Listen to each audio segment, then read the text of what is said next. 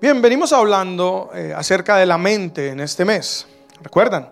Y definimos que la mente tiene que ver con los pensamientos, con las convicciones, con las cosas que creemos, ya sea por cultura, por crianza, por experiencias, ¿cierto? Inclusive me acuerdo un dicho que me decía mi abuela, me decía, más sabe el diablo por viejo que por diablo, ¿cierto? Entonces, a lo que voy con todo esto es que nuestra mente se llena de sistemas de creencia, de estructuras de pensamiento, o como la Biblia lo llama, principados, y muy a menudo esto es lo que no nos permite ver que Dios se manifieste en nuestra vida. Algo que quiero que tengamos en cuenta es que Dios no está obligado a respaldar nuestras creencias, ni siquiera está obligado a respaldar nuestra fe basada en nuestras creencias. Antes que dice, yo tengo fe, pero esa fe está fundamentada en lo que ellos creen, en lo que ellos piensan, en lo que ellos quieren. Y bíblicamente eso no es fe, o por lo menos no en Dios. Dios únicamente está obligado a respaldar su palabra. El Espíritu Santo de Dios obra fundamentado en la palabra de Dios.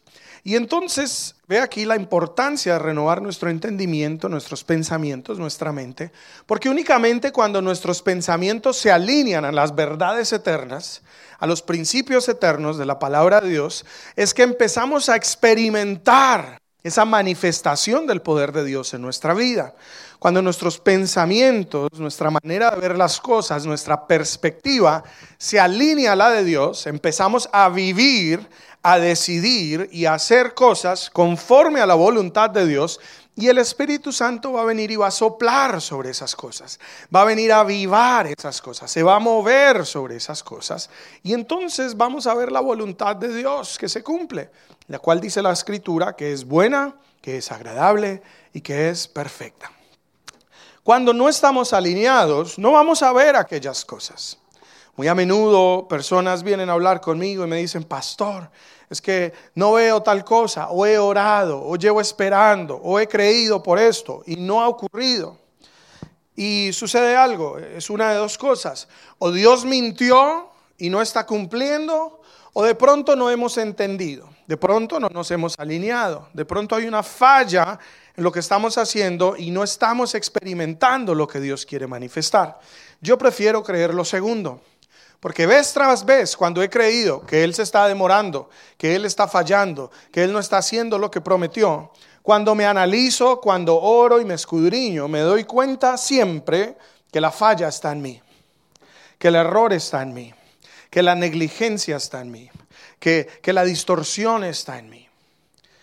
Y no solo, sino corregir aquellas cosas y alinearnos, y entonces veo que se manifiesta aquello que Dios prometió. A lo que quiero ir con esto es necesario pensar como Él piensa. Es necesario conocer su mente y alinearnos a Él para entonces poder ver todas las cosas que Él ha prometido. De lo contrario, nos quedaremos esperando mucho tiempo y no veremos estas cosas manifiestas en nuestra vida. Dice la Escritura que las promesas de Dios en Cristo Jesús son sí y son amén. Y entonces, si aún no estamos viendo algo, creo que es hora de que reevaluemos nuestra estructura de pensamiento, reevaluemos nuestra mentalidad con respecto a eso y le digamos, Señor, renueva mi mente. Señor, háblame tu verdad. Señor, escudriña mis pensamientos y mi corazón y ayúdame a alinearme para entonces poder ver aquello que tú has prometido. En el día de hoy quiero contarles una historia que está en la Escritura, pero es acerca del pueblo de Israel. Antes de ser el pueblo de Israel, ellos se llamaban los hebreos o el pueblo hebreo. Bien, su historia empieza a través del patriarca Abraham. Dios le da una promesa a Abraham y le dice a Abraham, yo te voy a dar a ti una tierra. Va a ser una tierra de bendición, te la voy a dar a ti, a tus antepasados, a tus, ¿cómo se llaman? Hacia adelante, no hacia atrás. Descendientes, ¿cierto? Y entonces él tiene un hijo, su hijo Isaac. Después ese tiene dos hijos, uno de ellos siendo Jacob. Jacob, Dios le cambia su nombre y lo llama Israel. Y a través de ese hombre Israel, él tiene un buen número de hijos. Y a través de ellos él funda lo que se llama las tribus de Israel. Bien, ese era el pueblo hebreo, eran todos los hijos que salieron de Jacob. Ahora, estos hijos tenían grandes promesas de parte de Dios, promesas de bendición, promesas de dar una tierra, promesas de que Dios les iba a entregar un territorio y allí los iba a bendecir, los iba a proteger, los iba a prosperar, iba a hacer cosas maravillosas con ellos.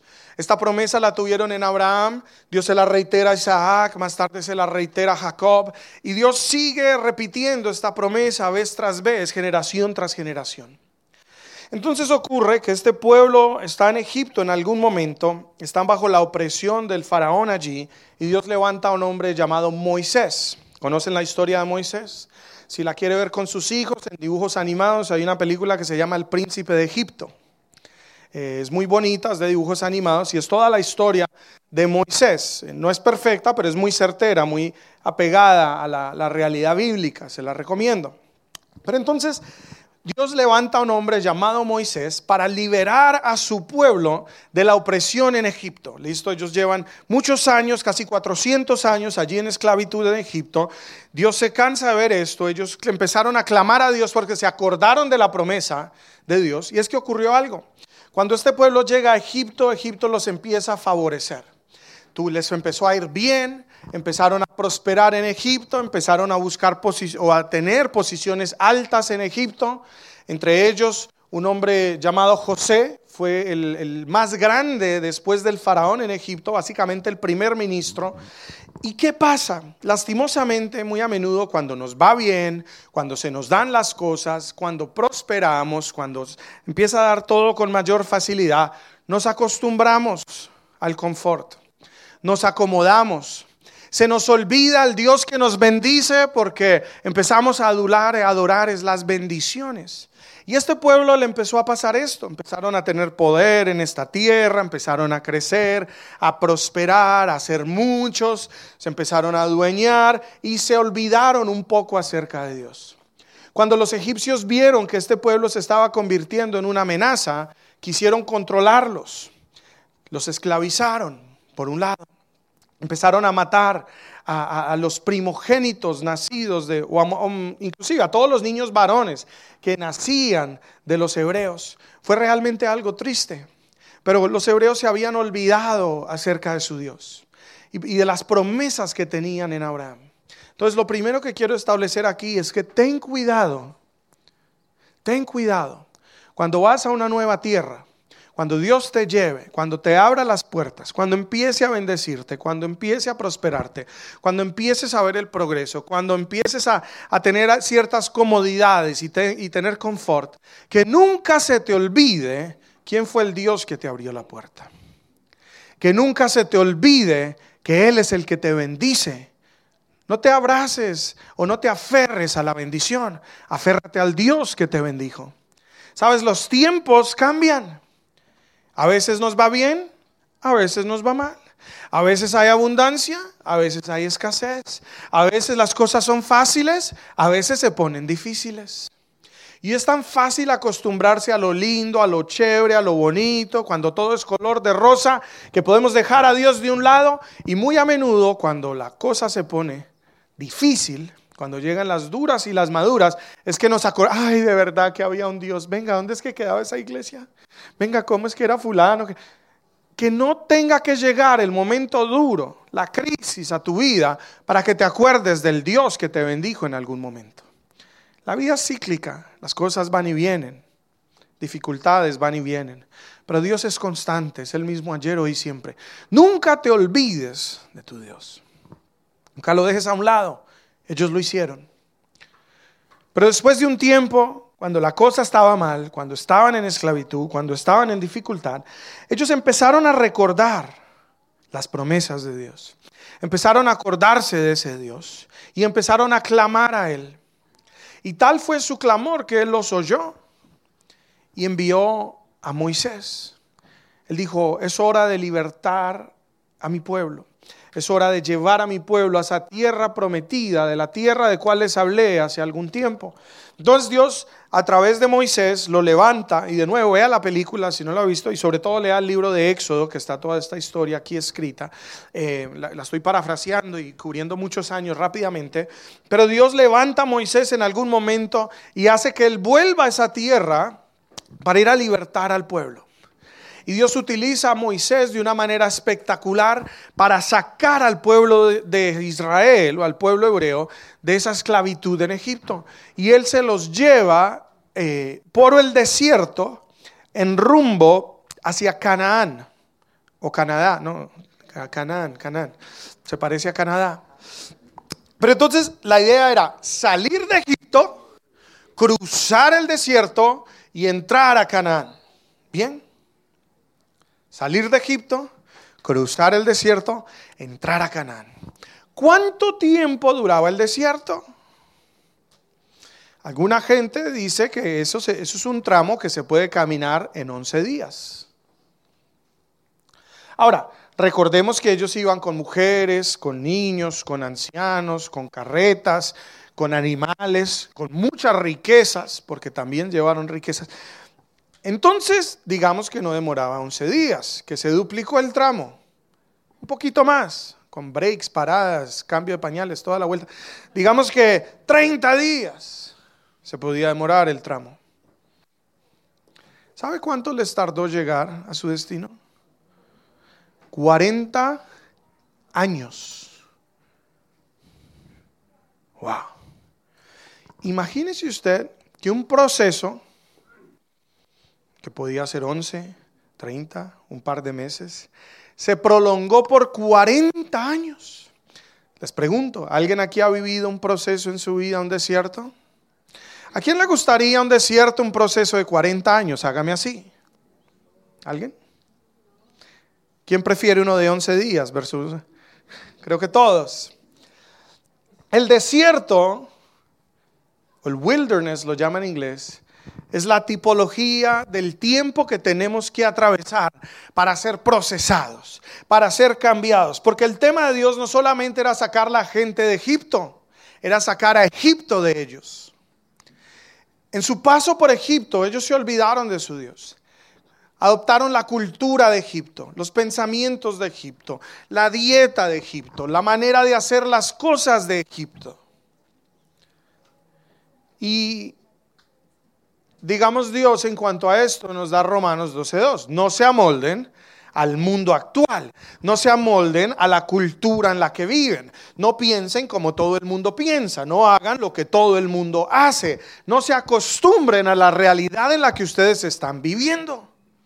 Porque nuestra cultura es diferente, dice el apóstol Pablo, nuestra ciudadanía es celestial, nuestra cultura es celestial, por ende nuestra vida debe reflejar la cultura a la cual supuestamente portamos, que es la del cielo. Pero es tan fácil llegar a un lugar y empezar a hacer lo que todo el mundo hace. Ser como las personas de ese lugar. Amoldarnos, adaptarnos a la cultura y hacer las cosas que se hacen allí. Y entonces empezamos a perder nuestra esencia y nuestra razón de ser. La razón por la cual Dios creó el pueblo de Israel era para que fuera la niña de sus ojos, para que fuese la luz del mundo, para que la gente viéndolo a ellos pudiese conocer cómo era que Dios quería que se hicieran las cosas y el resultado y el fruto que daba hacer las cosas a la manera de Dios. Pero si ellos pierden su esencia, sus valores, su creencia, su fe, sus prácticas y se vuelven como cualquier otro, dice la escritura lo siguiente en Mateo 5, porque una luz no se enciende para ponerse debajo de una mesa, sino más bien una luz se enciende para ponerla encima y alumbrar todo el cuarto. Por ende, Dios te escogió y lo que quiere hacer contigo no es esconderte, es lucirte. Pero si luces como todo a tu alrededor, ¿qué vas a poder alumbrar? Y fue lo que le ocurrió a esta gente. Y entonces Dios la saca de Egipto para liberarlos de la esclavitud, pero era necesario sacar a Egipto de ellos. Era necesario que ellos volviesen a brillar.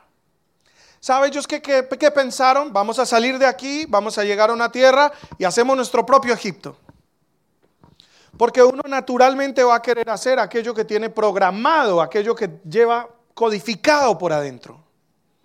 Y Dios no quiere darte todos los recursos para que tú construyas algo igual a lo de lo que Él te sacó. Él quiere hacer contigo algo nuevo, algo que sea luz, algo que cambie, algo que transforme, algo que ilumine. Entonces los lleva a través de este proceso, y en el proceso del desierto, claramente por todo lo que les estoy diciendo, una nación no se cambia en 11 días. Entonces, aunque el tramo a pie podrían ser 11 días, iba a ser un poco más largo, quizás unos meses, es más, quizás algunos años, pero no tendría que ser 40 años. Mientras ellos están allí en el desierto, Dios les pide al pueblo y les dicen: purifíquense y suban todos al monte. Yo quiero tener un encuentro con todos. Les quiero enseñar mi palabra, mi ley. Quiero que me conozcan. Y la gente, al ver la gloria de Dios que empezó a descender sobre una montaña y la presencia de Dios, dice que la tierra empezó a temblar, se estremecía y había nubes y rayos. El pueblo se asustó. Y en parte se asustaron porque Dios les dijo: purifíquense para entrar a mi presencia. ¿Y sabe qué dijo la gente? Moisés, purifícate tú y sube tú. Qué tan fácil es enviar a alguien a que baje y nos cuente lo que Dios dijo. Pero Dios no quería solamente hablar a una persona, Dios quería hablar con todo el pueblo. Pero en ellos hubo temor, en ellos hubo miedo. Ellos no quisieron pagar el precio que iba a costar acercarse a Dios. Moisés sube, se encuentra con Dios, Él le da las tablas de la ley, le habla muchísimas cosas. Y cuando Moisés viene bajando, adivine qué se encuentra. Esta gente había construido un becerro de oro, un dios egipcio, y estaban adorando. O sea, ellos habían salido con riqueza. Y no solamente no se quisieron purificar, no solamente no se quisieron acercar a Dios, no solamente no quisieron dejar cosas a un lado, sino que volvieron a lo antiguo e hicieron lo que ya conocían. Cuando Moisés baja, los ve, se indigna, tira las tablas y las partió. Ya acaba de ayunar 40 días, le tocó volver a subir y ayunar otros 40.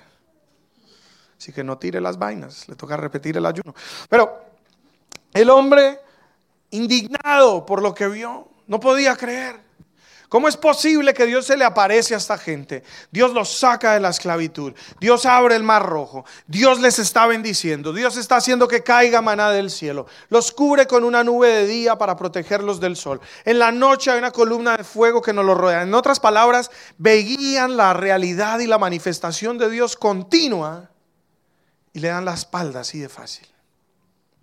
Vuelven a hacer lo mismo, caen en las cosas de antes. ¿Sabe por qué? Porque no habían sacado a Egipto de ellos.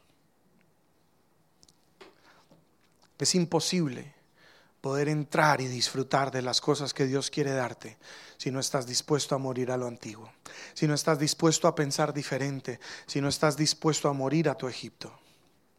La cultura que tenemos, el pensamiento que tenemos, la estructura que tenemos, las creencias y convicciones que tenemos no nos van a permitir disfrutar de lo nuevo que Dios quiere hacer en nuestra vida. No nos van a permitir entrar en su presencia y deleitarnos. Dios era un Dios de amor que quería darse a conocer. Los dioses que ellos tenían en Egipto eran dioses que los dominaban, los gobernaban, los castigaban. Entonces cuando ellos le dijeron acérquese a Dios, tuvieron temor en vez de querer correr a ese Dios de amor. Y muchos tenemos creencias erróneas acerca de Dios. Que está esperando con el látigo, con el trueno en la mano, que esto me pasó porque fallé y Dios está a punto de castigarme y me quieres destruir. Y todas esas creencias erróneas que tenemos acerca de quién Él es, no nos permite ir a su monte y conocerlo. Todo este Egipto que hay en nosotros hace que cuando nos acerquemos a Él y Él nos bendice, que en vez de utilizar su bendición para lo que nos la dio, hagamos un Dios de esa bendición. Ellos tomaron su riqueza y se olvidaron del Dios que se las dio. Hicieron un Dios para tipificar esa riqueza y adorarlo. Qué triste. Usted dirá, qué gente perversa. Ay, uno no es así. Empieza a adorar el trabajo, el Dios trabajo. No, y no puedo servir, no puedo faltar, no puedo ir al retiro, no puedo ir de misiones, porque es que el trabajo. Ese es tu Dios. Es que los hijos los endiosamos. Dios nos bendice, antes uno, Señor, si tú me das es para dar, para sembrar, para hacer y deshacer y el templo y no sé qué. Coge billetico y se le olvida para qué era que lo quería. Y endiosamos el dinero. ¿Nos pasa o no? ¿O solo a mí? Qué tremendo. ¿Sabe por qué nos ocurre eso? Porque no ha salido Egipto de nosotros. Aunque decimos, Señor, te amo, te quiero, lo que tú digas, realmente en lo profundo de nuestro ser lo que hay es un deseo por Egipto, un deseo por lo de antes. No hemos muerto a los deseos de lo anterior, no hemos muerto a los sueños de lo anterior, no hemos muerto a esa cultura anterior y entonces secretamente y profundamente anhelamos aquellas mismas cosas. Y el desierto está diseñado para que todo eso salga de tu vida. Mucha gente me dice, pastor, ¿cuánto va a durar este proceso? ¿Cuánto tiempo va a durar este desierto? Bueno, ¿cuánto tiempo vas a tardar para sacar eso de ti? Hay gente que voluntariamente lo entrega. Hay otros que por humillación, trituración, ya los llevan arrastrados y no lo suelto, es mío. ¿Qué proceso necesitas vivir para morir a tu Egipto? Dios quería sacar a Egipto de ellos. Porque si no, todo lo que Él traía a sus vidas lo iban a mal usar. Y aquellas bendiciones que Dios quería traer se iban a convertir en maldiciones por las cuales los tendría que juzgar. De nada nos sirve que Dios nos dé todas aquellas cosas que queremos, soñamos y anhelamos, si son aquellas mismas cosas las que van a traer nuestro juicio y destrucción. Y eso fue lo que le ocurrió a este pueblo. Dios decía, es mejor más tiempo en el desierto que entregarte todo solo para perderte. Y hay muchos que llevamos tiempo, meses, años. ¿Por qué, Señor? Y hoy el Señor te está diciendo, hay cosas que necesito sacar de ti. Hay pensamientos a los que tienes que morir. Hay cosas que tienes que llevar a la cruz. Hay cosas que tienes que entregar. Porque cuando eso ya no esté en ti, entonces ahí sí, aquellas cosas vendrán para bendecirte. Entonces este pueblo está en este desierto. Dios les entrega esta ley. Dios les entrega su palabra.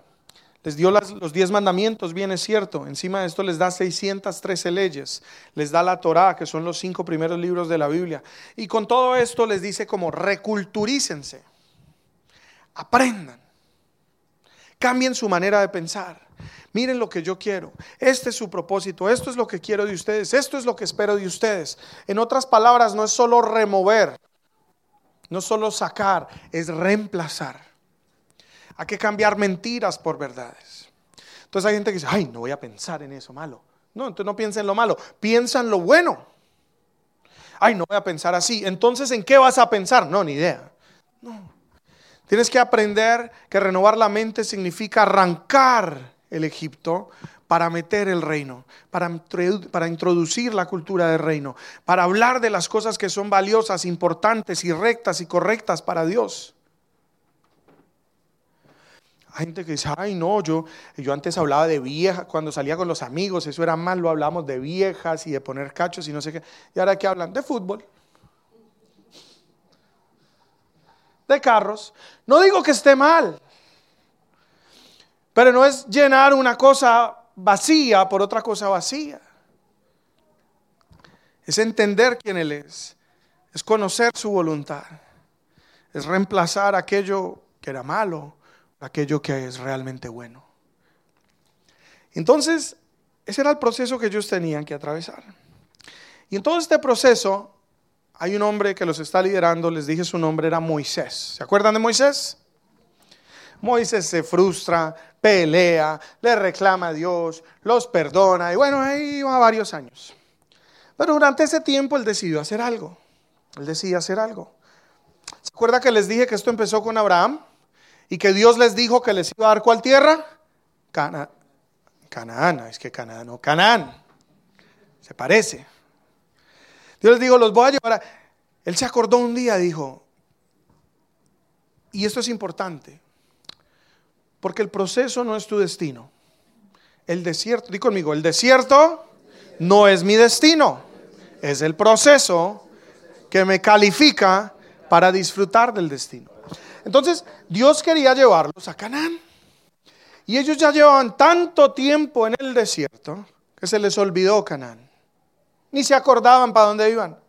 Inclusive, ¿sabe qué decían? Ay, pero en Egipto comíamos carnita. Se pasaba como bueno. Y aquí en este desierto. Eso era mejor cuando yo estaba en el mundo, por lo menos pasaba bueno. Es que desde que me volví cristiano todo es más difícil. Desde que empecé a ir a esa iglesia ahora todo me sale como en reversa y ya no. Y se les olvida el por qué. Sí, hay un desierto que cruzar. Pero es para llegar a un Canaán. Y ellos en medio del desierto se les olvidó para dónde iban y empezaron a añorar el lugar de donde habían salido. Y no nos pasa. Moisés un día se acuerda. No, vamos es para allá. Dice, ¿sabe qué, muchachos? Vamos para Canaán. Cansados del desierto. Vamos para adelante. Vaya conmigo a Números 13. Números 13, versículo 1 en adelante. El Señor le dijo a Moisés: envía hombres a explorar la tierra de Canaán, la tierra que yo les voy a dar a los israelitas. Envía un jefe de cada una de las 12 tribus de sus antepasados. Entonces Moisés hizo lo que el Señor le ordenó y envió a 12 hombres desde el campamento en el desierto de Parán, todos los jefes de las tribus de Israel. Estas eran las 12 tribus y los nombres de sus jefes. Esa parte no la vamos a saltar, ¿bien? Que son un poco de nombres y tribus. Vamos al versículo 16. Estos son los nombres, o sea, la lista que acabaron que no vimos, son los nombres de los que Moisés envió a explorar la tierra. Y a Oseas, que dice ahí, hijo de Nun, Moisés le dio el nombre de Josué. O sea, le cambió el nombre a uno de ellos, al hijo de Nun. Versículo 17. Moisés envió a los hombres a explorar la tierra y les dio las siguientes instrucciones. Vayan al norte a través del Negev a la zona montañosa. Fíjense cómo es la tierra y averigüen cómo son sus habitantes, si son fuertes o débiles, pocos o muchos. Observen cómo es la tierra en la que habitan, es buena o es mala. Viven en ciudades amuralladas o sin protección. Hay campo abierto, el terreno es fértil o es estéril. Abundan los árboles. Hagan todo lo posible por traer muestras de las cosechas que se encuentren en la temporada de la cosecha de las primeras uvas maduras. Así que subieron y exploraron la tierra desde el desierto de Sin hasta Rehob, cerca de Lebo-Hamat. Yendo al norte atravesaron Negev y llegaron a Hebrón, a donde vivía Ahimán, Sesai y Talmai, todos los descendientes de Anac, la antigua ciudad de Hebrón, que fue fundada 7 años antes de la ciudad egipcia de Zoán. Cuando llegaron al valle de Escol, cortaron una rama de solo un racimo de uvas, que era tan grande que tuvieron que transportarlo en un palo entre dos. También llevaron muestras de granadas, de higos, y a ese lugar le llamó el valle de Escol, que significa racimo. Por el racimo de uvas que los israelitas cortaron allí. Mira el informe. Entonces, mira lo que está ocurriendo. Moisés les dice, vayan espías de cada tribu. ¿Se acuerda que le dije que eran 12 tribus? Va a ir uno a representar cada tribu. Vayan allá y espíen. Quiero que miren la tierra. Miren lo tremendo. Dios les había dicho que los iba a llevar a la tierra de Canaán. ¿Qué les había dicho de la tierra? Que era buena. Después les prometió, cuando iban a salir de Egipto, les dijo, los estoy llevando a una tierra donde fluye la leche y la miel. Una tierra donde los voy a bendecir, donde los voy a prosperar, donde van a incrementar sus ganados, sus viñedos, donde habitarán casas que no construyeron. Todo esto está en el libro de Éxodo. Promesa tras promesa, tras promesa, tras promesa. Mire lo siguiente. Manden 2 espías. Entonces escogen los 2 espías. Van. Y mire lo que les dice el cabezón de Moisés. Mire si la tierra es buena o es mala. ¿Cómo iba a ser mala? ¿Acaso Dios no había dicho que era buena? Mire si hay fruto o si es estéril. Perdona, ¿Dios no había dicho que abundaba el fruto? Miren sus habitantes, ¿son fuertes o son débiles? Ay, ¿es que acaso tenían que ser debiluchos para que Dios les pudiera ganar? Egipto. Mentalidad antigua. Dios te promete algo. Es más, muchos vinieron a este país con promesa y llegaron aquí. Ay, pero es que ¿será que sí hablan español? Venga, y allá sí, no sé qué. ¿Y es así o es asá? Cuando a mí Dios dijo, véngase para acá, y me dijeron, no hay trabajo, no importa. El mercado está caído, no me importa. La gente está yendo, no importa. Todo el mundo me dijo todas las razones por las cuales no vine. Yo dije, no me importa. ¿Por qué? Porque Dios me dijo que fuera. ¿Será que Dios me va a llevar a mi ruina? ¿Será que Dios me dirige a mi destrucción? No lo creo. ¿Tú qué crees?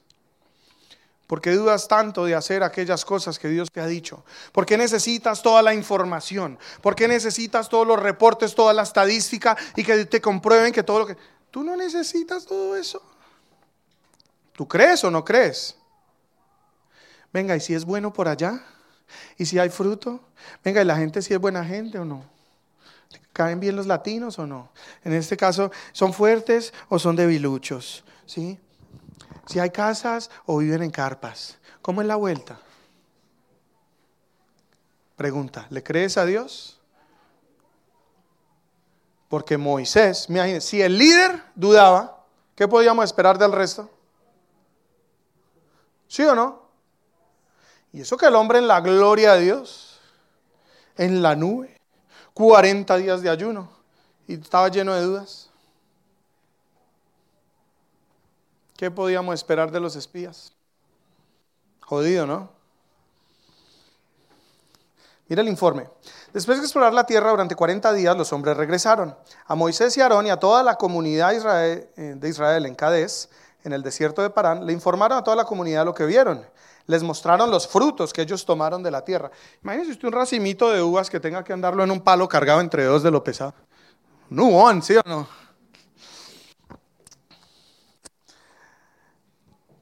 Este fue el informe que le dieron a Moisés. Entramos a la tierra a la cual nos enviaste a explorar. Y la verdad es un país sobreabundante. Es una tierra donde fluye la leche y donde fluye la miel. Allí hay toda clase de frutos que se producen. Sin embargo, el pueblo que habita es poderoso y sus ciudades son grandes y son fortificadas. Hasta vimos gigantes allí, a los descendientes de Anac. Los amalecitas que viven en Negev, y los hiitas, y los jebuseos, y los amurreos que viven en la zona montañosa, y los cananeos que viven a lo largo de la costa del mar Mediterráneo, y a lo largo del valle del Jordán. Ese fue el reporte.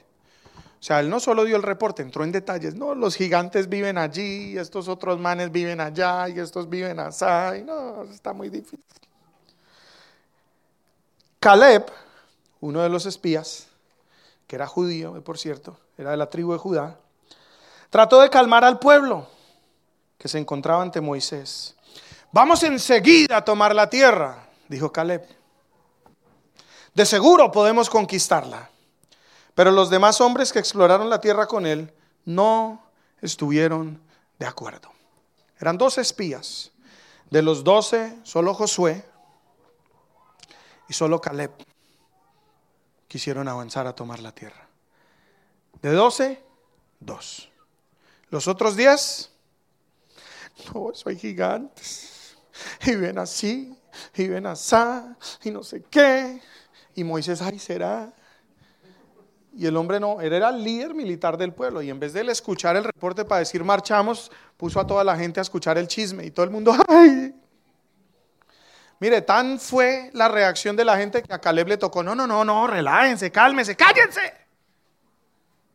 Porque empezó el murmuro, el chisme, ay no, nos van a matar, que vamos a ir para allá, y qué va a pasar, y usted, y no sé qué, y usted ha visto gigantes antes, ay no, ¿qué tal nos trae? ¿Usted se puede imaginar el chismerío?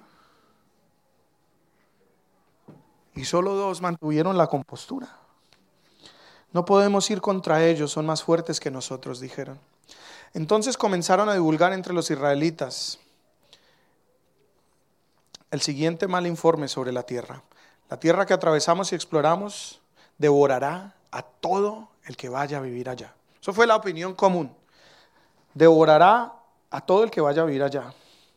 Todos los habitantes que vimos son enormes, hasta había gigantes, los descendientes de Anac. Al lado de ellos nos sentíamos como saltamontes y así nos miraban ellos. O sea, ya le añadieron al chisme. Eso allá, que se va a ir por allá, eso es un frío ni el berraco y a nadie le va bien. Más, yo escucho gente que usted quiere ir a Norteamérica a volver con $2 millones, tiene que ir con 5, que va a perder. ¿Sí o no? ¿Qué reportes? ¿A quién escuchas? Quiero decirte algo. La perspectiva que tenemos acerca de las situaciones se basa en la mentalidad que tenemos. Y esta mentalidad, por ejemplo, en el caso de ellos, de inconformidad, de cansancio porque estaban en el desierto, de queja, mentalidades antiguas de Egipto. Toda esa era la mentalidad de este pueblo. Entonces, cuando ellos van al lugar a donde Dios les quiere bendecir, donde Dios los quiere prosperar, donde les había dicho, ahí los voy a bendecir, van a conquistar esa tierra, les voy a dar victoria, van a poseer, en vez de decir, uy, esas casas tan grandes que no las podemos conquistar, en vez de decir, me la pido, esa me la pido, porque Dios les había dicho, casas que no construyeron van a habitar, viñedos que ni plantaron, mire esas uvas, me las voy a comer todo. No, ellos con miedo y con temor, era su opinión. Su mentalidad antigua no les permitía creer ni tener la perspectiva de Dios con respecto a lo que estaban viendo. Dios les está mostrando la bendición. Si usted ve un gigante y que Dios le diga que usted ya lo va a ganar, a mí se me suben los humos. Yo digo, este man me lo voy a bajar. Entre más grande, más duro cae, dicen por ahí, ¿sí o no? La casa grande, esa me la pido. Ese viñedo, el que más uvas tiene, para allá voy yo. Tenían promesa. Pero su mentalidad no les pudo o no les permitió tener la perspectiva de Dios con respecto a esto. Tuvieron perspectivas de derrota. Vieron a la gente muy grande, vieron las ciudades muy fuertes, vieron todo inalcanzable. Es más, les dio pánico la tierra y dijeron, nos van a tragar vivos. El que pase por ahí lo van a matar. Ay, no se puede. Y empezaron. Y ahí se quedaron. ¿Sabe qué es lo tremendo? 40 años. 40 años. ¿No es largo tiempo? Yo apenas tengo 34 y se me han hecho larguísimos. Mire que la mayoría de estas personas murieron en ese desierto. Jamás entraron a la tierra prometida. Es más, ¿sabía usted que ni Moisés, que fue el que Dios se lo prometió, entró?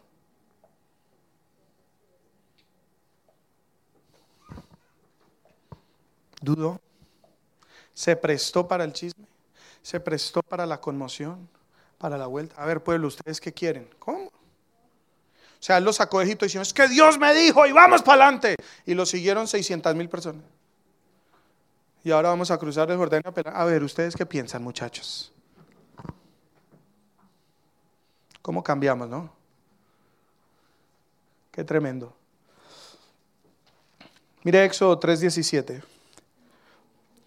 Prometí rescatarlos de la opresión que sufren en Egipto. Esto fue antes de que salieran. Los llevaré a la tierra donde fluye la leche y la miel, la tierra donde actualmente habitan los cananeos, los hititas, los amorreos, los fereceos, los heveos y los jebuseos, se las daré. Pregunta. En el reporte que dieron, no, es que allá viven los no sé qué, y allá viven, eso no era, ya sabían. O sea, no era nada extraño para Dios. Es más, ni siquiera era extraño para ellos. Yo le digo, allá donde está el jebuseo, se los voy a dar. Donde está el hitita, se los voy a dar. Donde está el amorreo, se los voy a dar. Y es que, ay, allá vive el amorreo. Ay, allá vive el hitita. Claro, para eso Dios les había dado promesa. Sabe, a menudo cuando Dios trae palabras y promesas a tu vida es porque todas las circunstancias te van a querer demostrar lo contrario. Y entonces tú no te paras en lo que ves, tú te paras en una palabra. Imagínate, él dijo, sí, es que allá hitas, sí, pero Dios dijo, aquí dice que los hitas nos los iba a entregar. Que hay amorreos, pues hasta los amorreos dijo que le íbamos a ganar. No, es que están los, también a eso, o sea, él se los había nombrado uno por uno. Y las promesas vienen, mire que Jesús cuando el enemigo viene a atacarlo y le pone tentaciones adelante, ¿cómo respondió Jesús? Escrito está. Cuando Dios nos habla es por algo. Cada vez que Dios te hable algo, cada vez que Él te muestre algo, grábalo, escríbelo, haz un aviso, tenlo presente, vuelve a Él continuamente y recuerda las promesas que Dios te ha hecho. Cuando te sientes a la mesa con tu familia en los días sabáticos o días de descanso y prepares una cena y en las festividades, siéntense a la mesa, hablen de las grandezas de su Dios y de las promesas que este Dios les ha hecho. Para que cuando se presente la circunstancia, para cuando se presente el momento, lo puedan reconocer y entrar en ese momento con fe. No verlo por los ojos del temor. No verlo por la perspectiva de Egipto. Porque ellos tenían estas promesas. Mire que ahí en ese relato no hubo ni una sola persona que haya vuelto y haya dicho, pero es que Dios nos prometió.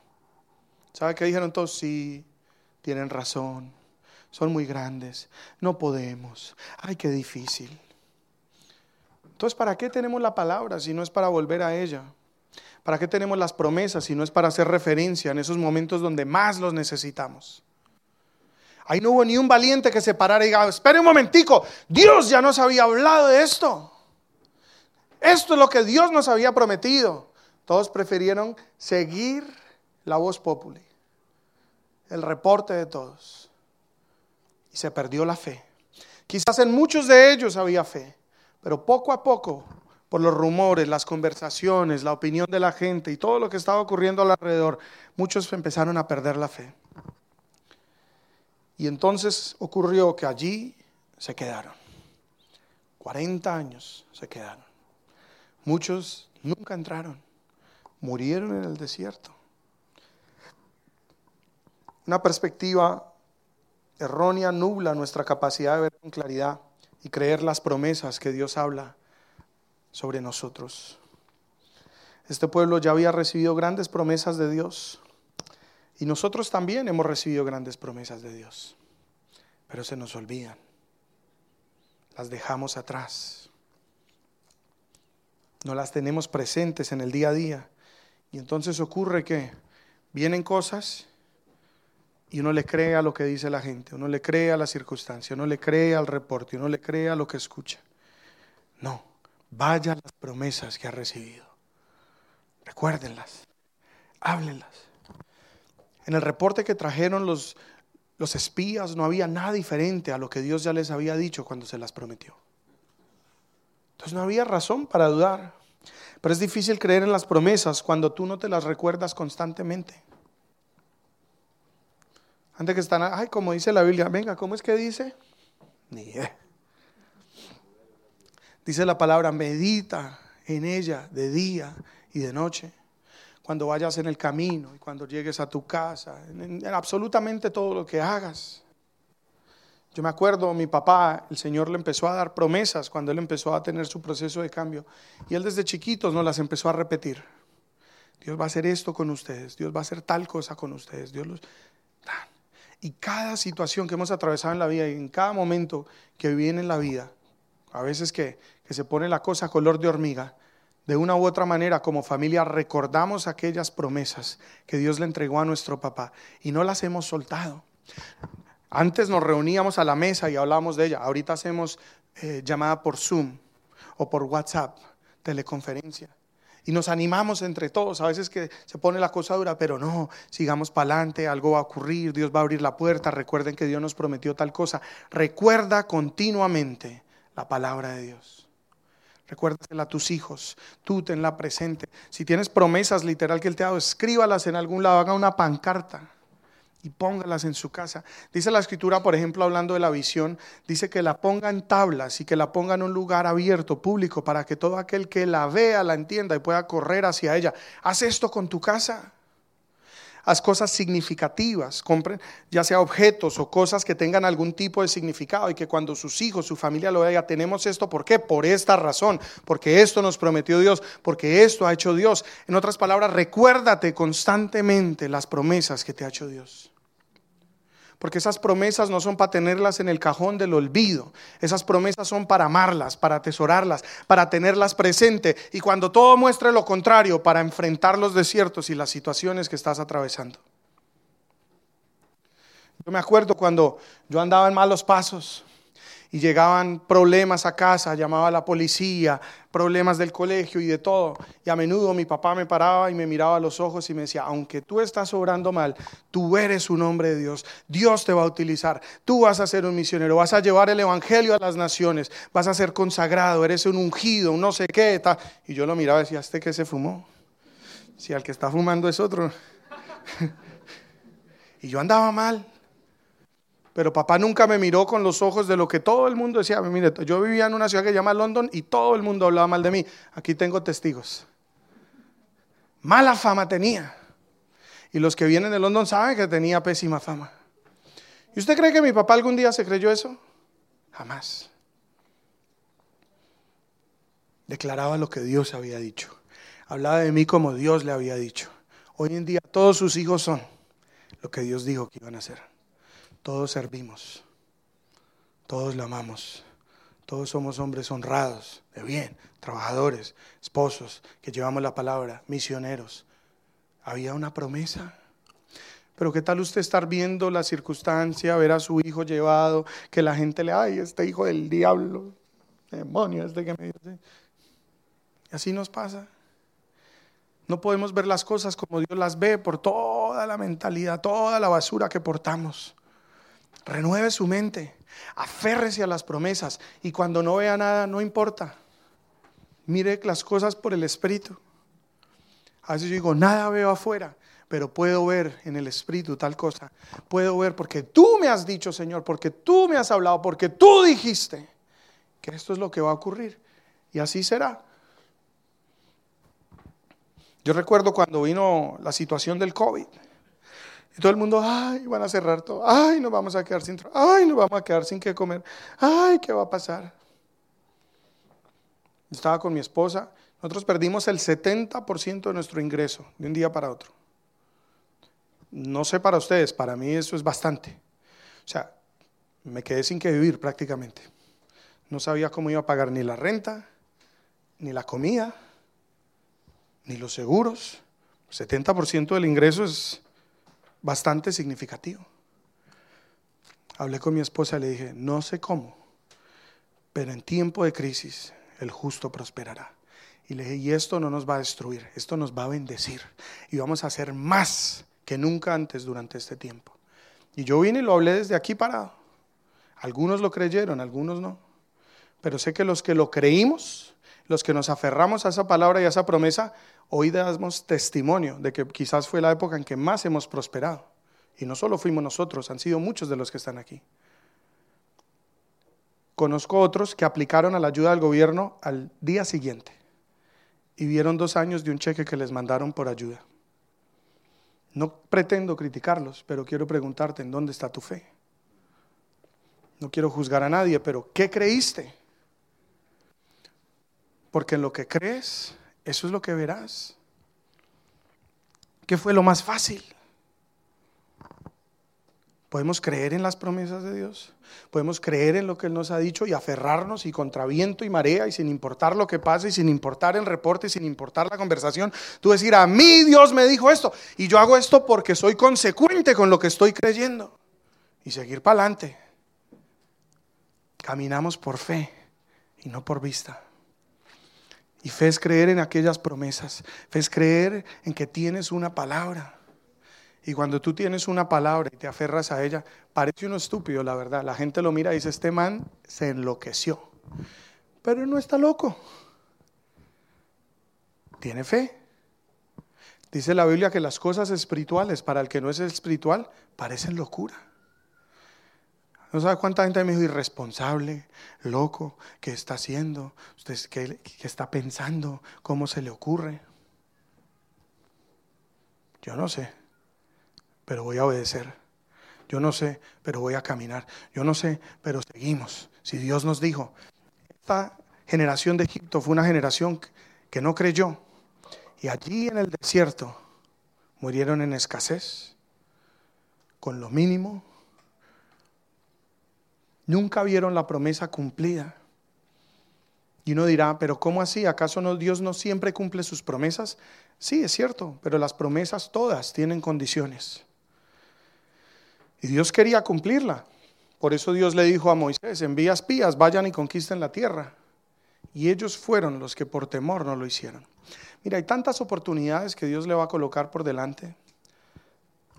Hay tantas puertas que te va a abrir, hay tantas conexiones que va a hacer, y que tú ni siquiera te vas a dar cuenta o ni las verás por temor, por no dar el paso, por incredulidad, por mentalidades antiguas. Hay que morir a todo eso. Dicen por ahí que si uno quiere ver cosas diferentes, hay que hacer cosas diferentes. Y que la definición de locura o insanity en inglés es hacer lo mismo esperando resultados diferentes.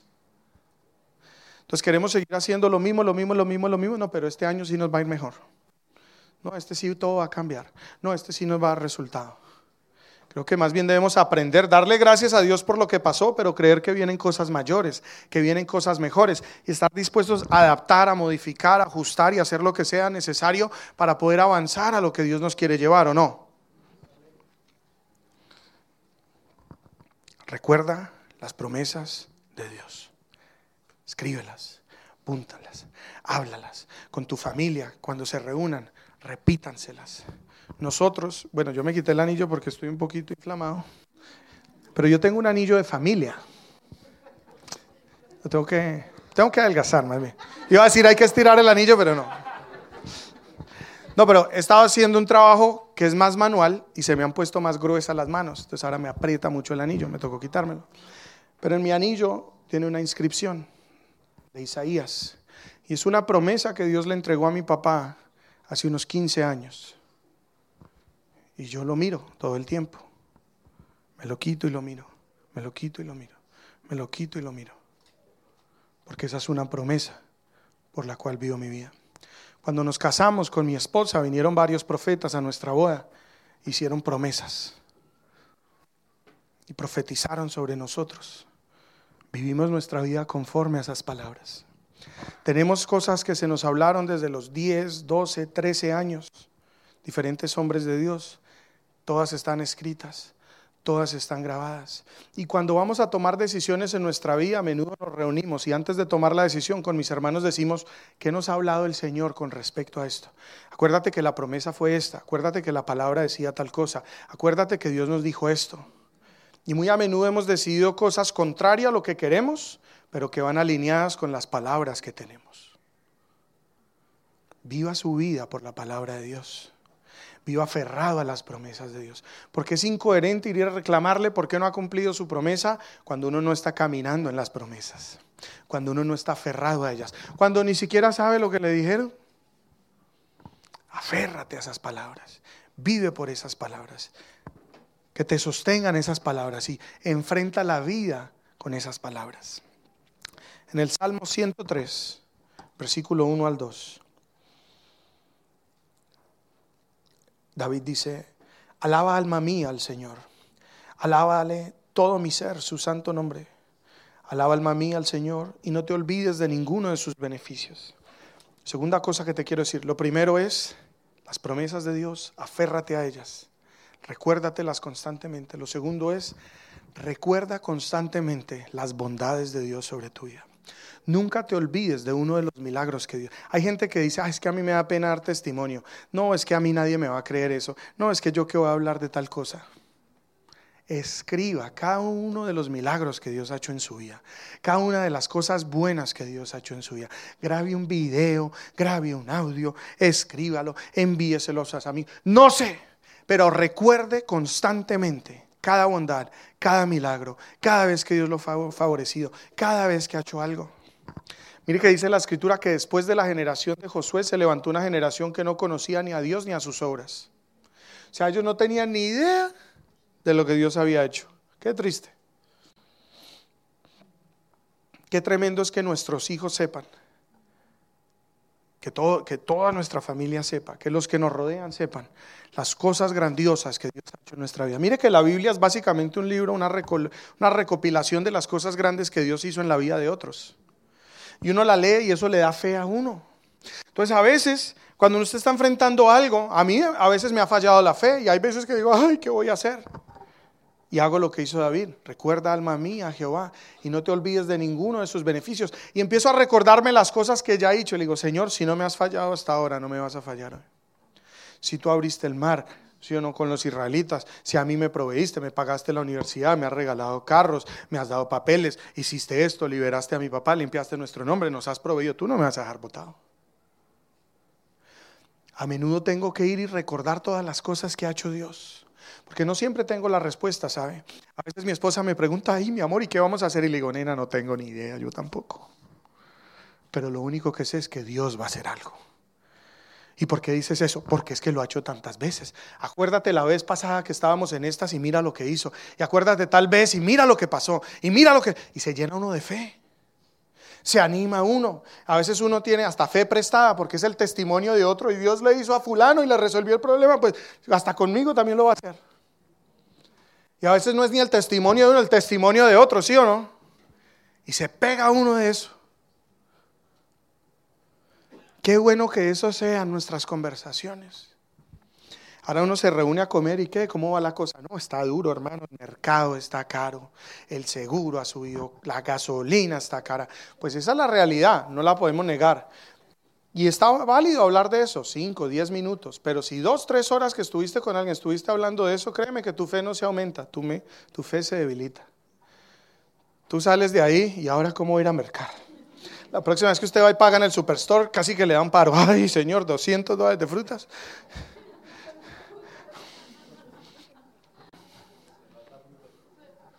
Yo mercaba cuando llegué a Calgary con $150 a la semana. Ahorita me estoy gastando casi 500 entre fórmula, pañales, frutas y yo a veces trato de pensar que es caro. Digo, no es caro, es que estoy muy pobre. Digo, Señor, tú me vas a duplicar. Me duplicó el mercado, me vas a triplicar a mí, ¿sí, no? Para poder comprarlo y ayudar a otros. ¿Por qué? ¿Cuál es tu fe? ¿En qué piensas? ¿En qué meditas? ¿En qué conversas? Acuérdate de la bondad de tu Dios. Habla de eso más que de cualquier otra cosa. Acuérdate de sus bondades, de sus milagros, de su favor, de sus promesas. Que eso sea tu mayor conversación, que de eso se llene tu mesa, que cuando te reúnas con tus hijos, que eso sea lo que más suene en tu casa. Porque eso va a hacer que aprendamos a vivir una vida llena de fe, que tengamos una perspectiva adecuada cuando estamos enfrentando situaciones y que podamos resolver y manejar las cosas como Dios lo haría, no como lo hace la gente del mundo. ¿Estoy explicando?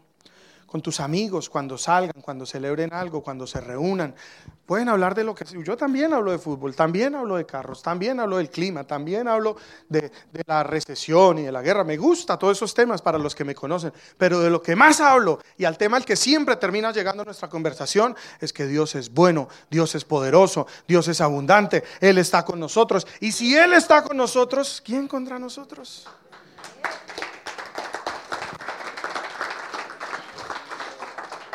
Mire Apocalipsis 12:11.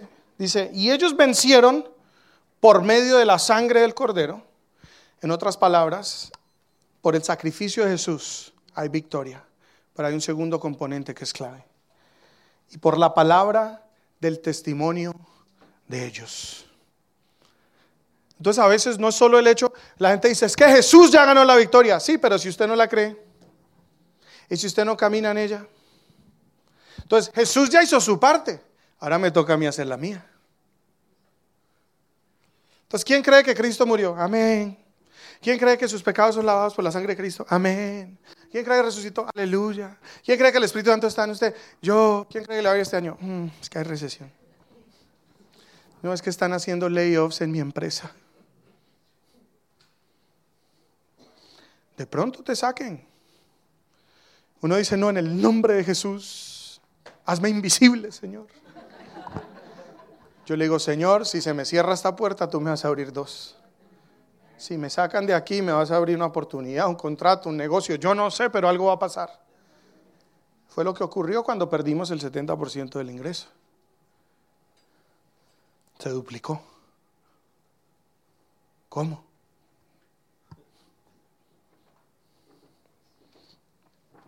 ¿Qué crees? Se hará conforme a tu fe, Jesús dijo. Entonces ellos vencen por la sangre del Cordero, por la parte que hizo Jesús. ¿Cuál es la otra parte? La palabra de nuestro testimonio.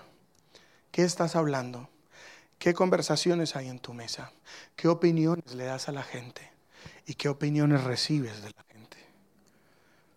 No quiero ser grosero, pero hay gente que le he dicho, ¿sabes qué? Ya no quiero hablar más de eso.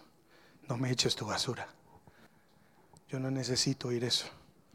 Le digo, hermano, hablamos después, estoy ocupado. Necesito desintoxicarme un rato porque me llenaron de... Porque el enemigo trae duda. A Jesús lo tentó y le dijo, si tú verdaderamente eres el Hijo de Dios. Trató de atacarlo cuando estaba vulnerable. Nosotros también estamos vulnerables muchas veces y el enemigo va a venir. Noticiero, amiga chismosa, el jefe, la opinión, el no sé qué, el si sé más, o le salen a uno las cosas mal porque también hay problemita, ¿no? Entonces se le daña el carro, se le parte el vidrio, se le pincha las lluvias y no, ay, no, es que esta semana estoy llevado, sí, yo sabía. ¿Con quién te estás poniendo de acuerdo? Escrito está, soy la niña de sus ojos, soy hijo de Dios. ¿Sí o no? ¿Qué crees? Entonces ya para ir cerrando, quiero decirte, ellos habían visto grandes milagros. ¿Sabe cómo salió ese pueblo de Egipto? Hubo 10 plagas y fueron impresionantes.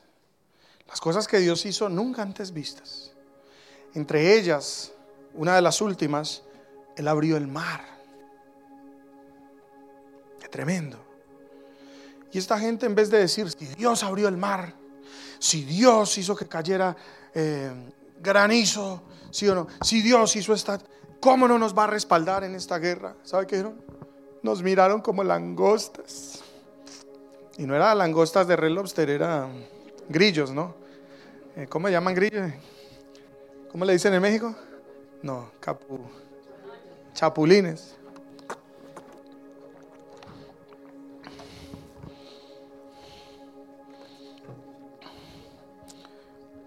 Después de que esta gente murió, ¿se acuerda de Josué? Uno de los espías. Josué envió, él quedó como el líder del pueblo. Envió solo a 2, dijo, yo necesito el chisme de 12, con 2 me basta. 2 espías al campamento israelita que estaba en la arboleda de acacias. Les dio las siguientes instrucciones: exploren bien la tierra que está al otro lado del Jordán, especialmente alrededor de la ciudad de Jericó. Mira tan diferente la instrucción de un líder que cree a uno que no cree. Moisés les dijo, vayan y miren si es bueno, miren si hay fruto, miren si la gente es grande, miren si son débiles, miren si sí se puede. Este man les dijo, vayan 2, miren a Jericó, por ahí no les vamos a meter. Vengan y cuéntenme cómo es la vuelta, porque por ahí nos vamos. Él no quería una opinión, él quería una estrategia que es diferente. Yo no le voy a Dios con las opiniones de todo el mundo. Le digo, Señor, tú me diste esto, dame la estrategia. Y ya está. Exploren bien la tierra que está al otro lado del Jordán, especialmente alrededor de la ciudad de Jericó. Todos los 2 hombres salieron y llegaron a la casa de una prostituta llamada Rahab. Pasaron allí la noche. Pero alguien le avisó al rey de Jericó, unos israelitas vinieron aquí esta noche para espiar la tierra. Entonces el rey de Jericó envió una orden a Rahab, saca fuera a los hombres que llegaron a tu casa, porque han venido a espiar todo el territorio. Rahab, quien había escondido a los 2 hombres, respondió, es cierto, los hombres pasaron por aquí, pero yo no sabía de dónde venían. Salieron de la ciudad al anochecer y cuando las puertas estaban por cerrar. No sé hacia dónde se fueron. Si se apresuran, probablemente los alcancen. Versículo 6. En realidad la mujer había llevado a los hombres a la azotea de su casa y los había escondido debajo de los manojos del hinojo que había puesto allí. Entonces los hombres del rey buscaron a los espías por todo el camino que lleva a los vados del río Jordán. Y justo después los hombres del rey se fueron y cerraron la puerta de Jericó. De ahí me voy a saltar al versículo 22, pero léalo en casa, del 7 al 22. ¿Qué ocurre entre el 7 y el 22? Rahab le dice a estos hombres y le dice, miren, yo les voy a decir algo. Tengan compasión de mí. Ustedes van a tomarse esta tierra, nos queda claro. Ustedes van a sacar a todo el mundo de acá. Y cuando hagan eso, guárdenme la vida. Protéjanme.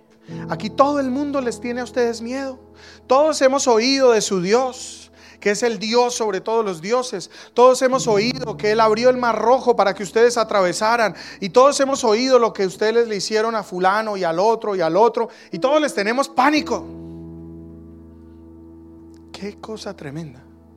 O sea, los otros se murieron de miedo y no sabían que era el pueblo el que les tenía miedo a ellos. O sea, los primeros espías fueron y dijeron, no, qué miedo.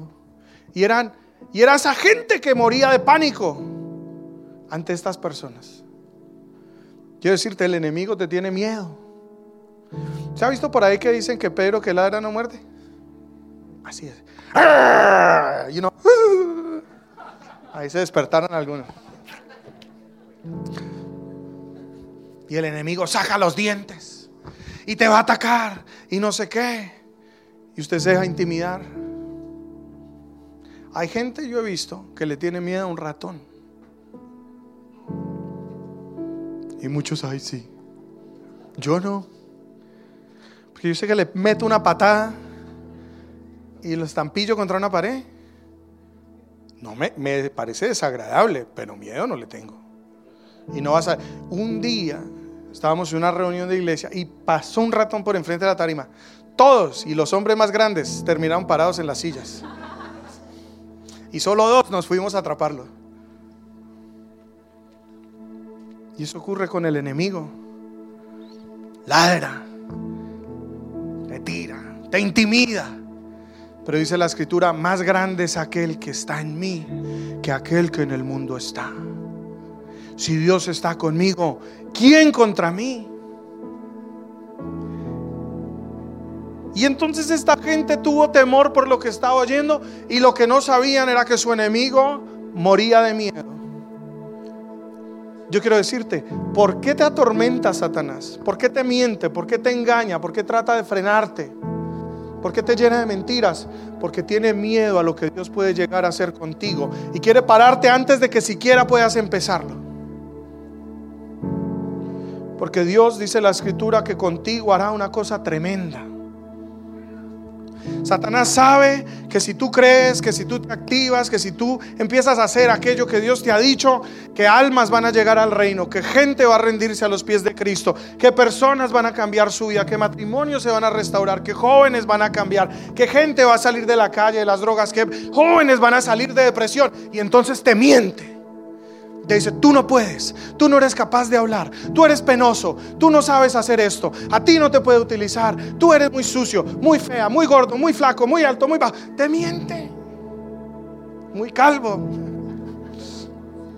que muy pobre, de la familia equivocada, y te tira toda la basura. Y uno le cree. Mira al que te prometió. Yo me acuerdo cuando Dios me empezó a hablar para usarme y hacer cosas. Yo le decía, Señor, yo soy indigno. Señor, yo no sé. Señor, yo no he aprendido. Señor, hay otra gente más calificada. Pero siempre yo terminaba mi frase con esto: pero si tú me lo dices, yo te voy a obedecer. Mire, yo era el que menos creía que Dios podía hacer algo, pero una cosa hice, caso. Yo me decía, ora, y yo decía, no sé orar, pero iba y ponía la mano y decía, Señor, no sé qué decir, pero vine a orar. Decía, profetiza. Yo decía, Señor, no tengo ni idea qué voy a decir, pero usa mi boca. Y cuando menos me di cuenta, empezó a hacerlo. Empezó a hacerlo. Empezó a hacerlo. No dudes. No le creas a ese enemigo mentiroso que te frena, a todos esos pensamientos de Egipto que te quieren volver atrás. Lo que Dios tiene para ti es mejor que cualquier cosa que has vivido. Es más maravilloso de cualquier lugar de donde Él te sacó. Hay tanta gente que dice, ay, en la tierrita, y en Colombia, y es que en México yo vivía tan bueno y me iba tan bien y todo era tan chévere. Shut up. Yo también viví bueno, pero nada se compara a lo que Dios ha hecho en mi vida hoy en día. Porque Él nos lleva de gloria en gloria, de victoria en victoria. Y este proceso que estás viviendo no es tu destino. Es exactamente eso, un proceso. Y sí, quizás antes se pasaba mejor que en el proceso. Créame, yo también he estado en unos grandes desiertos, pero es que este no es mi destino. Dice la escritura, esta leve tribulación producirá en vosotros un mayor peso de gloria. Entonces aún en el desierto le digo, gracias Señor, porque aunque no me gusta estar aquí, sé que me estás preparando para el lugar a donde tú me quieres llevar. Porque aunque ahorita estoy sufriendo un poco y aunque no entiendo lo que estoy viviendo, algo estás haciendo en mí, algo estás sacando, algo estás transformando, y esto me va a permitir entrar a lo que tú tienes para mí. Abraza tu proceso, agradécele a Dios por el proceso, y en vez de quejarte, pídele entendimiento, pídele revelación, déjate transformar y empieza a ver como Él ve. Tú sabrás que todo va a empezar a cambiar el día que abras tus ojos y empieces a ver diferente. Que lo que te molestaba ya no te molesta, lo que le tenías temor ya no te da temor, lo que dudabas ya no. Y tú actúas diferente, tú hablas diferente. La gente dice, pero usted está raro. Y uno dirá, mira, ¿qué ha cambiado? Uno dirá, nada, sigo llevado. Estoy en las mismas, pero hay algo en mí que no puedo explicar. Hay una esperanza de gloria, hay una fe sobrenatural, hay una expectativa de que vienen cosas grandes, y te consume eso, y ya no te deprimes, ya no te aburres, ya no te entristeces. Simplemente sientes algo dentro de ti que no lo puedes explicar. Es la presencia de Dios, es cuando tu espíritu se alinea al de Él. Amigo, estás a punto de ver la mayor manifestación de gloria que has visto en tu vida. 22. Los espías subieron a la zona montañosa. Mire que los primeros espías jamás los persiguieron. Estos desde que llegaron los pillaron. O sea, los están persiguiendo y ellos con buen reporte. Las circunstancias no pueden determinar tu actitud. Mire que los otros les bacaneado el viaje, llegaron quejándose. Estos perseguidos todo el tiempo, buscándolos, escondidos. Los otros pasearon 40 días el territorio. Estos durmieron arrimados en una azotea debajo de una alberca, chupando frío. Y aquí es la tierra que Dios nos da. La actitud era diferente. Los espías subieron a la zona montañosa, se quedaron allí 3 días. Los hombres que los perseguían, imagínense, 3 días escondidos, perseguidos, pero ellos con otra actitud. Vamos a conquistar esta tierra, esto es nuestro. Buscaron por todas partes a lo largo del camino, pero al fin regresaron sin éxito. Luego los 2 espías descendieron de la zona montañosa, cruzaron el río Jordán y le informaron a Josué todo lo que había sucedido. Y les dijo: el Señor nos ha dado este territorio, pues toda la gente de esa tierra nos tiene pavor. ¿Y sabe qué hizo Josué? Le habló al pueblo y le dijo: alístense y purifíquense, porque vamos a cruzar ese Jordán. Ese era otro tipo de persona. Ese era un hombre de fe. Moisés, Dios lo usó. Dios lo usó. No puedo hablar mal de Moisés.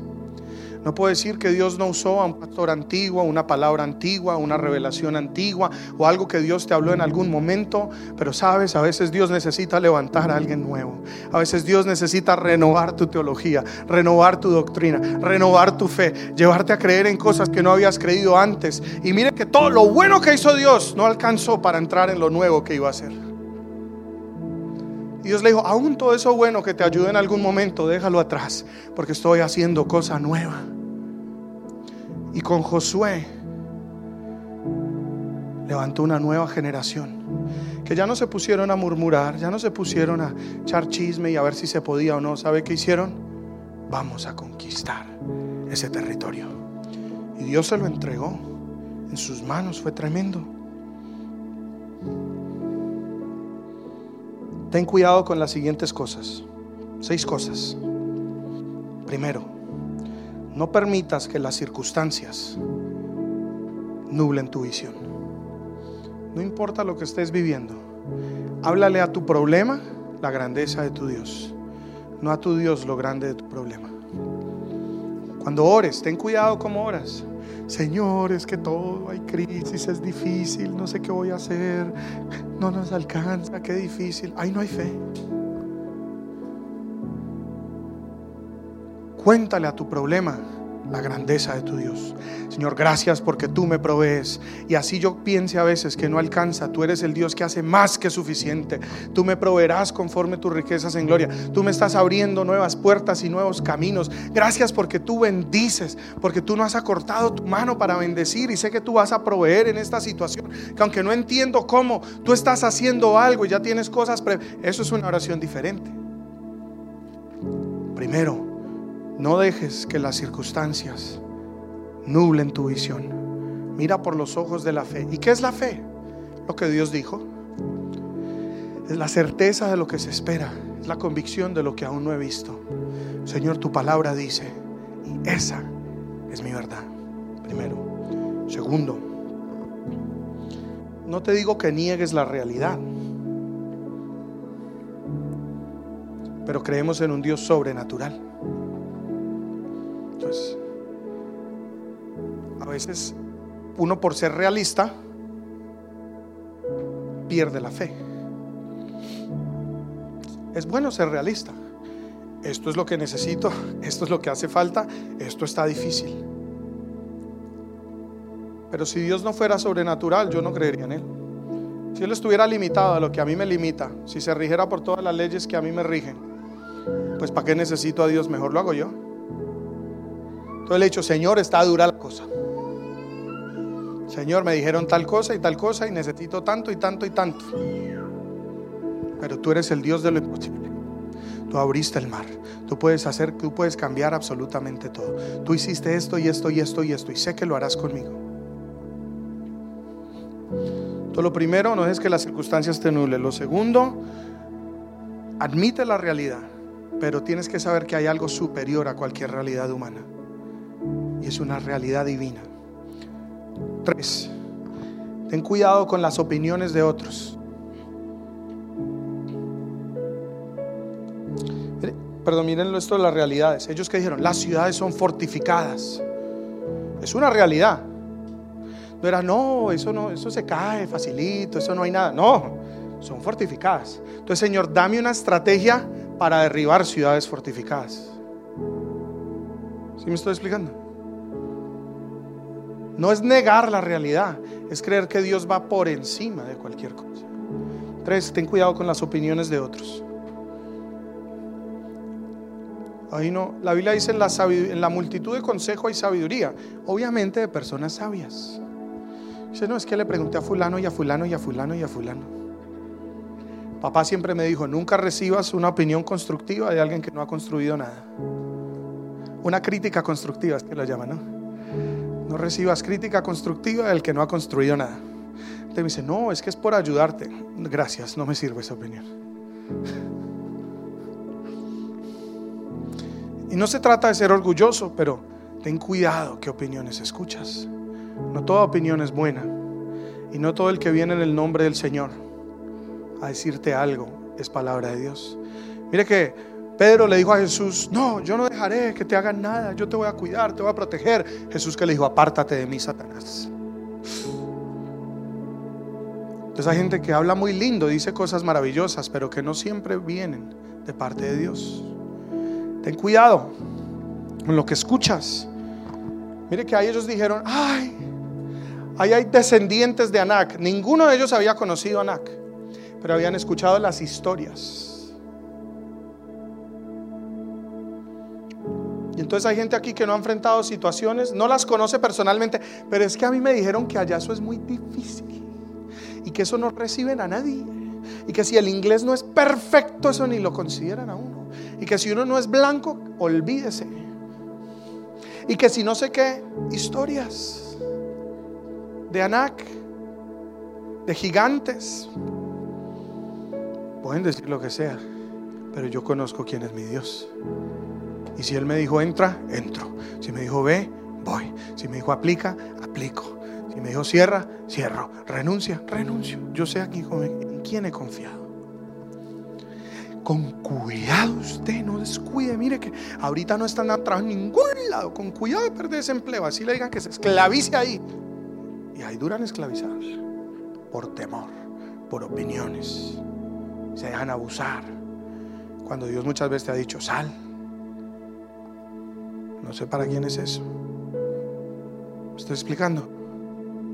Usted crea. Ten cuidado con la intimidación de los demás. Mire que ellos dijeron, nos miraron como chapulines. Y no era el chapulín colorado, no eran grillos. Nos miraron despectivamente. A mí también me han hecho mala cara. A mí también me han mirado feo. A mí también me ha dicho, usted aquí no va a llegar, usted aquí no va a entrar. Esto no se puede, esto es muy duro, esto no es para usted. Usted no va a poder. Porque hay gente envidiosa que no quiere que usted triunfe, que no quiere que salga adelante, que no quiere que usted entre, que no quiere que usted haga, que no.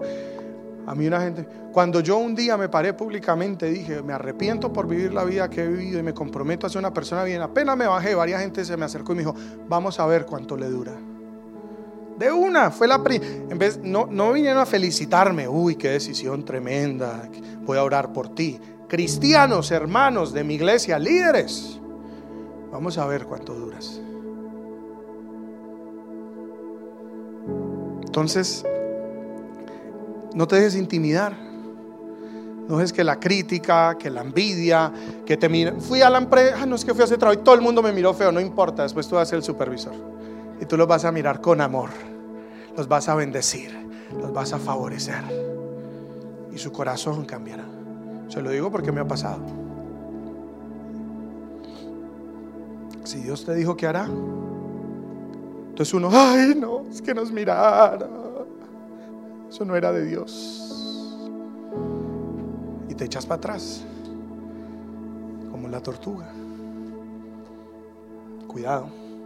Otra cosa, quinta, ten cuidado con las conversaciones que tienes. ¿Sabe qué ocurrió? Esos espías, cuando usted camina harto tiempo con varias gente en grupo, uno habla. Y esos espías se volvieron de allá hablando. Pero ¿sabe qué hablaban? Ay, sí, vio ese man tan grandote. Ay, sí. El brazo de ese era como 4 de nosotros. Era como el torso mío. Y si le vio la pata, ay, me estripa donde me pise la cara. Y entre ellos me decían, no, hay un man bien grande, pero le vamos a dar bien duro. Estaban diciendo, ay, descendientes de Aná. Ay. Cuida tus conversaciones. El enemigo utiliza gente, a veces la gente más cercana, para dañar tu fe, para matar tu esperanza, para achicopalarte. A veces a la misma esposa. Mire que la piedra de tropiezo de Adán fue su mujer. Ahora no le vaya a decir, te reprendo, Satanás, apártate de mí, que después llega aquí a la iglesia con otro problema.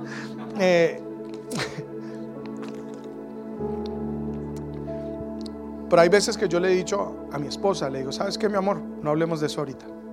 Ora, piénsalo, medita, hablamos después. Y me voy a orar, porque lo que me está diciendo, si me daña la fe, no lo necesito oír ahorita. Hay que ser sabios. Yo le digo algo, mi papá es mi pastor y lo considero una de las personas más espirituales y de los hombres de Dios más firmes que he conocido en mi vida. Y aún él, cuando le hablé de que me iba a casar con Estefanía, me dijo, yo no creo, ten cuidado, no me parece. Por cosas que veía, eso me dio miedo. Pero yo ya tenía una palabra y fui, oré y el Señor me confirmó y fui y le dije, papá, Dios me lo dijo y espero que me respaldes. Más bien ora por mí para que Dios lo bendiga, porque Dios me lo prometió. Y hasta el día de hoy ha sido una de las mejores decisiones que he tomado en mi vida. Así, inclusive mis pastores en algún momento dudaron, o mis líderes, o la gente que me amaba y mis mentores. Entonces, una palabra de Dios va por encima de la opinión de cualquier persona. No te digo que seas testarudo, pero te digo que tengas discernimiento. Pues ten cuidado con las conversaciones. Pero por ejemplo, ¿a mí por qué me pasó eso? Claro, yo iba y me quejaba con ellos y le dije, no, es que esa vieja no sé qué y me hizo esto y ta. Entonces primero la hice la mala del paseo y después pretendía que la quisieran. Difícil, ¿no? Le dañé el corazón hacia ella y después quería que la amaran. Difícil.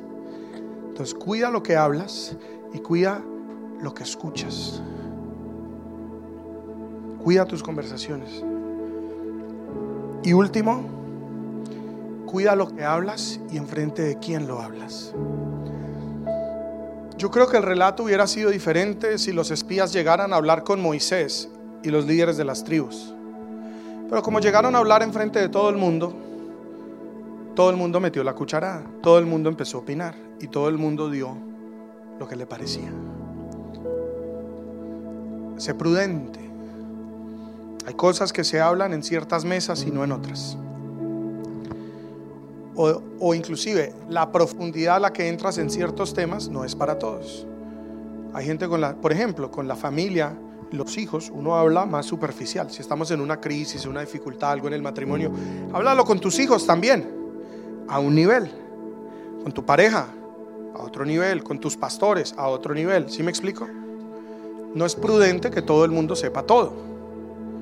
Entonces ahí, ten cuidado, porque hay gente que va a opinar de lo que desconoce, de lo que no sabe, de lo que piensa y de lo que siente. Y muy a menudo el enemigo va a utilizar estas cosas para confundirte, para distorsionar la visión y para frenarte de lo que Dios quiere hacer y va a hacer contigo. Ten cuidado.